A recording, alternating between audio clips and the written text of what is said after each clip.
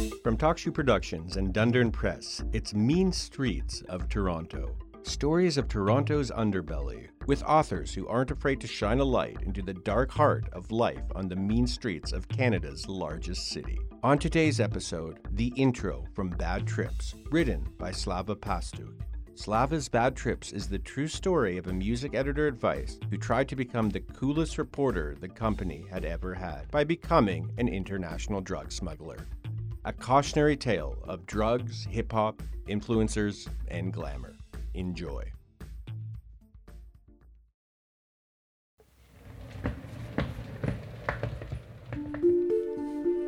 Wheeling the suitcase lined with 8 kilograms of cocaine past the Australian customs agent was the biggest rush of my life.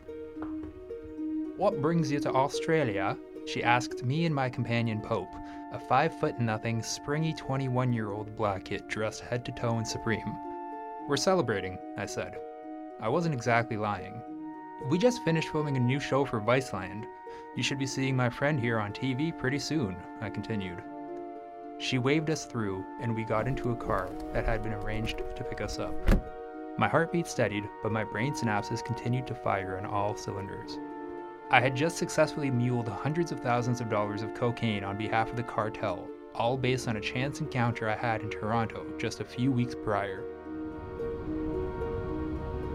As we rode down the highway past modest Australian houses, Pope and I exchanged sly looks, careful not to say anything that could tip the driver off to the fact that he was unwittingly transporting about 16 kilograms of cocaine to a hotel in downtown Sydney.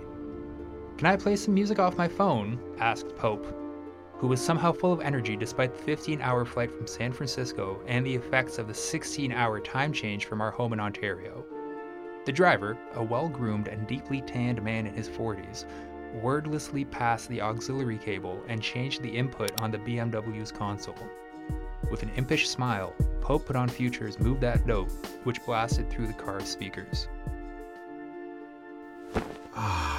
When I collapsed onto my hotel bed later that night, I realized I had just pulled off the sort of mission at 25 that I had dreamed of having the balls to do when I was a pimply, fat, 15-year-old teenager who watched Vice travel videos in my mom's basement, from Vice journalists who traveled to Liberia to buy guns or to South America to lick a frog and experience wild hallucinations. Now, after 2 years of working for that same company as the guy who covered emerging rappers in Toronto, I had finally earned my stripes by doing some early-era Vice shit. I felt like I could finally breathe again. I had fulfilled my obligations to the cartel representatives who had promised to slide razor blades underneath my fingernails if I backed out of my arrangement to travel to Las Vegas and then to Sydney.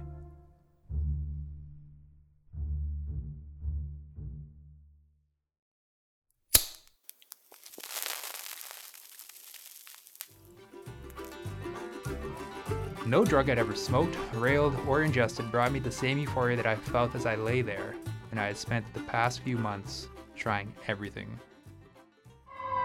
Unfortunately, the high only lasted for about a month. First, my roommate and 4 others found themselves in Australian prison for attempting to recreate the same run I had completed with Pope. I then found myself outed as a criminal on the front page of a national newspaper, losing my career, friends, and way of life in the process. Finally, I found myself handcuffed in the back of a police cruiser in Montreal, where I had spent 2 years cobbling together a new life for myself under a new identity, only to have it all fall apart again. 4 years after my trip to Australia, I sat in front of a judge and pleaded guilty to the crime of conspiracy to import 40 kilograms of cocaine. My mother held back tears beside me as she silently wondered how things had gone so wrong. The only other people in that room were members of the press, who later asked me if I blamed anyone else for the mistakes and decisions that cost me 9 years of my freedom. Did I blame the 5 Forsaken travelers who gave my name to the authorities? Without them, the police wouldn't have had enough evidence to lay any charges. Did I blame my friend and co-worker Ali, a 28-year-old Pakistani man who introduced the masterminds of this scheme into my life? If not for him going to Australia first, I'd never have thought of taking my own trip would be a foolproof scenario and suggesting it to others. Was Vice to blame for encouraging a culture where thrill-seeking and operating on the fringes of legality were encouraged?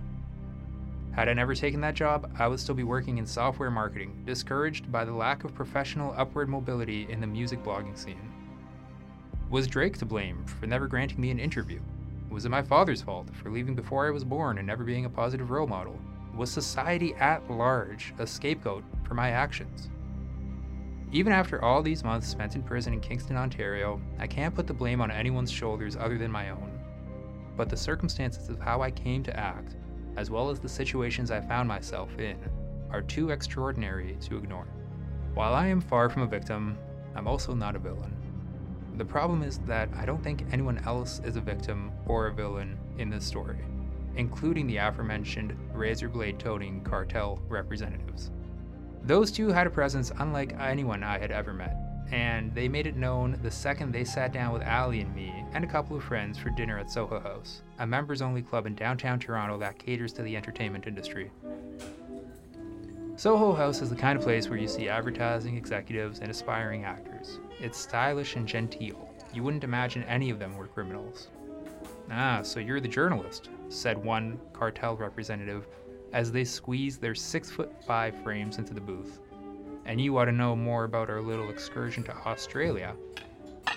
Over the course of half a dozen flank steaks and 2 bottles of gin amongst the 6 of us, I had agreed to take a trip right after Ali. "I would never ask you to do something I haven't done myself," said the bulkier of the two. "And after you come back, I'll be able to plug you into a bunch of shit that'll make what we're discussing here seem like child's play.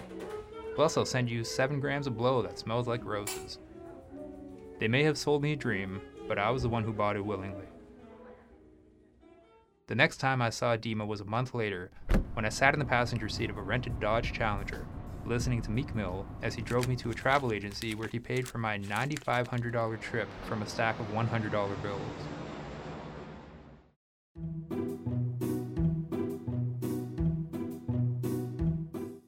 Trey later told me a story over white wine and Xanax. The only person who never came back from Australia was a working girl they sent over there. Once she landed, she said she would throw the luggage into the ocean unless they gave her $100,000 to start a new life in Australia. But that didn't work out for her. Knowing all this, I still volunteered to go on the trip. I lied to Vice's HR department and said that a family emergency called for me to leave the country and I would be inaccessible for a week. I had watched my peers be rewarded for their reckless behavior, and I knew that this was my chance. "I would never expressly say that I'm telling you this," said my former boss, as he held an editors-only meeting in our glass and concrete conference room a few weeks before a major cable deal was announced. "But the New York office will prioritize anything to do with drugs, guns, or violence. Keep that in mind when you're pitching shows for the channel." My ideas kept being rejected, save for a show that toured musicians through art galleries. Meanwhile, my coworkers kept getting the green light to follow around white supremacist groups, to go into impoverished neighborhoods in search of guns, and even to give a platform to full-blown terrorists. Going through customs that day wasn't the scariest or most nerve-wracking thing I'd ever done. On the contrary, it filled me with that familiar, warm, and soothing feeling I got when I'd follow a friend into a bar bathroom to do a key bump, or that feeling I'd get when an escort would text "I'm downstairs" after I'd requested her services on Backpage. That feeling, that rush, is something I've been chasing my whole life, or at least since I moved out of my mom's basement beside Canada's Wonderland amusement park at 21. It's a feeling that buzzed through me every time I got on camera for Daily Vice, a short-lived news show that put awkward and untrained editors on TV as part of a partnership with one of Canada's largest media networks, Rogers. "We want it to be raw, visceral, unscripted," said Eddie Moretti to me in 2014. Eddie was a squat Italian guy with a large mustache and even larger brimmed hat. He loved to drive up to Toronto from New York in his Maserati, which he parked in front of the old Vice headquarters for all the workers to see as they got off the streetcar near the office.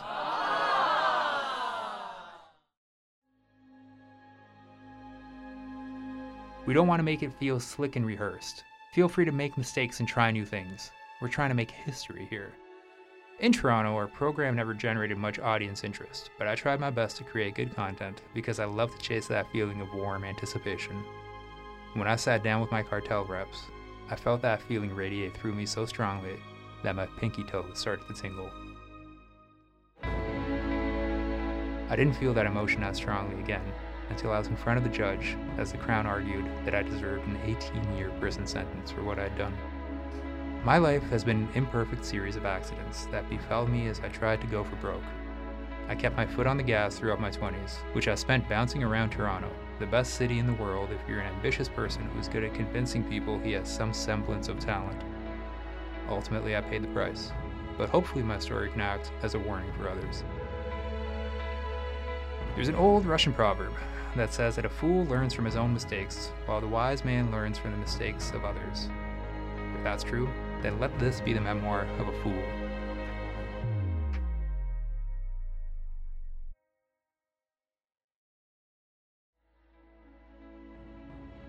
That was Slava Pastuk with the intro from Bad Trips. To learn more about Bad Trips, visit dundurn.com. Thanks for listening. The episode of Mean Streets of Toronto was mixed and produced by TalkShoe's Anton Strasberg, with executive producers Chris Houston and Dora Bloom.